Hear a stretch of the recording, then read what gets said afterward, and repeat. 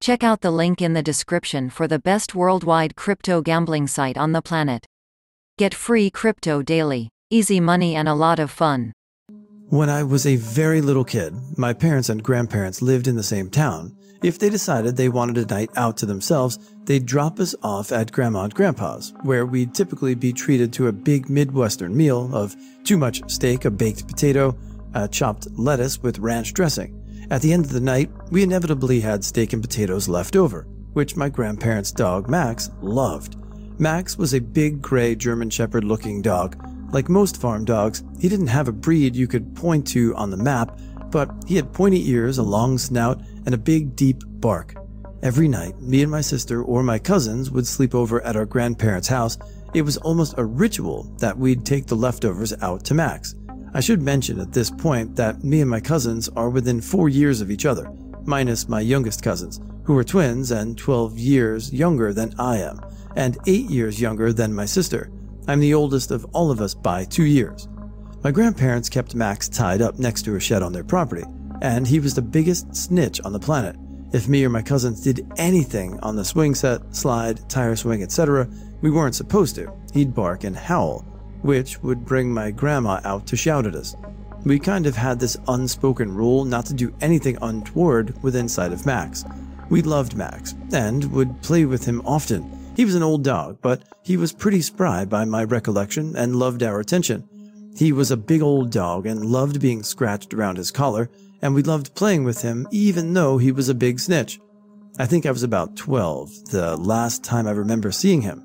I had recalled seeing lumps forming around his neck. I don't remember hearing that he died, but we had moved to a house about an hour and a half out of town by that time, and I recall that during the far less frequent trips to my grandparents' house, he was gone. A few years later, my family had a dog that had to be put down due to an infection of a type of worm that lives in the soil in the states that border the Mississippi River. It was a bad death for a good dog. I was bummed as hell and asked my dad what it was that Max died of, I guess hoping it was something cleaner. He looked at me confused and asked how I knew who Max was. I remember we kind of looked at each other for a good minute. I said me and my sister, for some reason I didn't mention my cousins, played with him all the time, and we were definitely old enough to remember him. By this part of my life, I was in the "you still think I'm an ignorant little kid" stage of defiance, so I just assumed he thought I didn't remember a dog I grew up with until a few years ago. He told me that he only had 2 dogs growing up. One was Boots, which my grandparents got while he was in college. However, when he was a very little kid, his parents adopted a farm mutt, which they named Max. To his knowledge, they never had any other dogs. My first reaction was that he misremembered by a wide shot. I was about 16 by this point, so I felt pretty confident that I knew this dog. I described him, unprompted, and my dad confirms that Max was a big gray German Shepherd looking mutt. I go so far as to describe the lumps on his neck, right on his jowls, and he says that he had to be put down because of cancer, which was causing lumps on his neck, right around the time he was going to high school. I asked my grandfather about Max the next time I saw him, and he confirmed as well. Max had been put down in 1973. I was born in 1987. They figured I'd seen a picture of him with my dad and kind of formed a false memory. I mentioned that we used to take food out to him, and my grandpa mentioned that they used to have a compost heap out there that, again, I must have misremembered. I asked my cousin about it at the next mass family gathering. We all remembered Max, but the years were all wrong.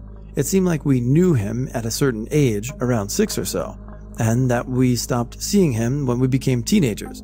My younger cousin actually asked, "Did something happen to Max?" when we talked about it.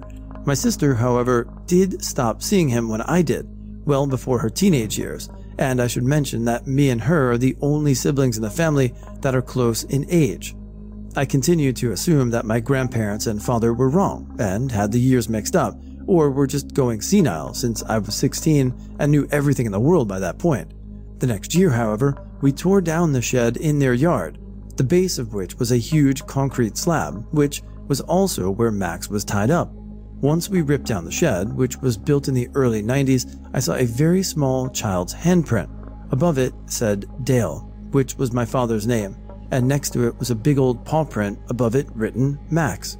At this point, I kind of accepted that I probably saw a picture of him, made a weird false memory, and spread it to my cousins and sister. That was the most logical solution, but I honestly to this day can't recall that picture. My cousin agreed, and it became kind of a running joke that I convinced them there was a dog out there. It didn't really get freaky until my youngest cousins, the ones that were 12 years younger than me, who had their own childhood at my grandparents' house, separate from me and my other cousins, mentioned having to be sneaky on the swing set, because if they went down it backwards, Max would start barking. I used to live up in New Hampshire, and for a brief period of time was having semi-frequent encounters with shadow people. At the time, I had a job where I wouldn't leave work until about 1 a.m., and I lived in a densely wooded area. For a while, it was bad enough that when I'd get home at night, I'd be scared to get out of my car and walk to my front door.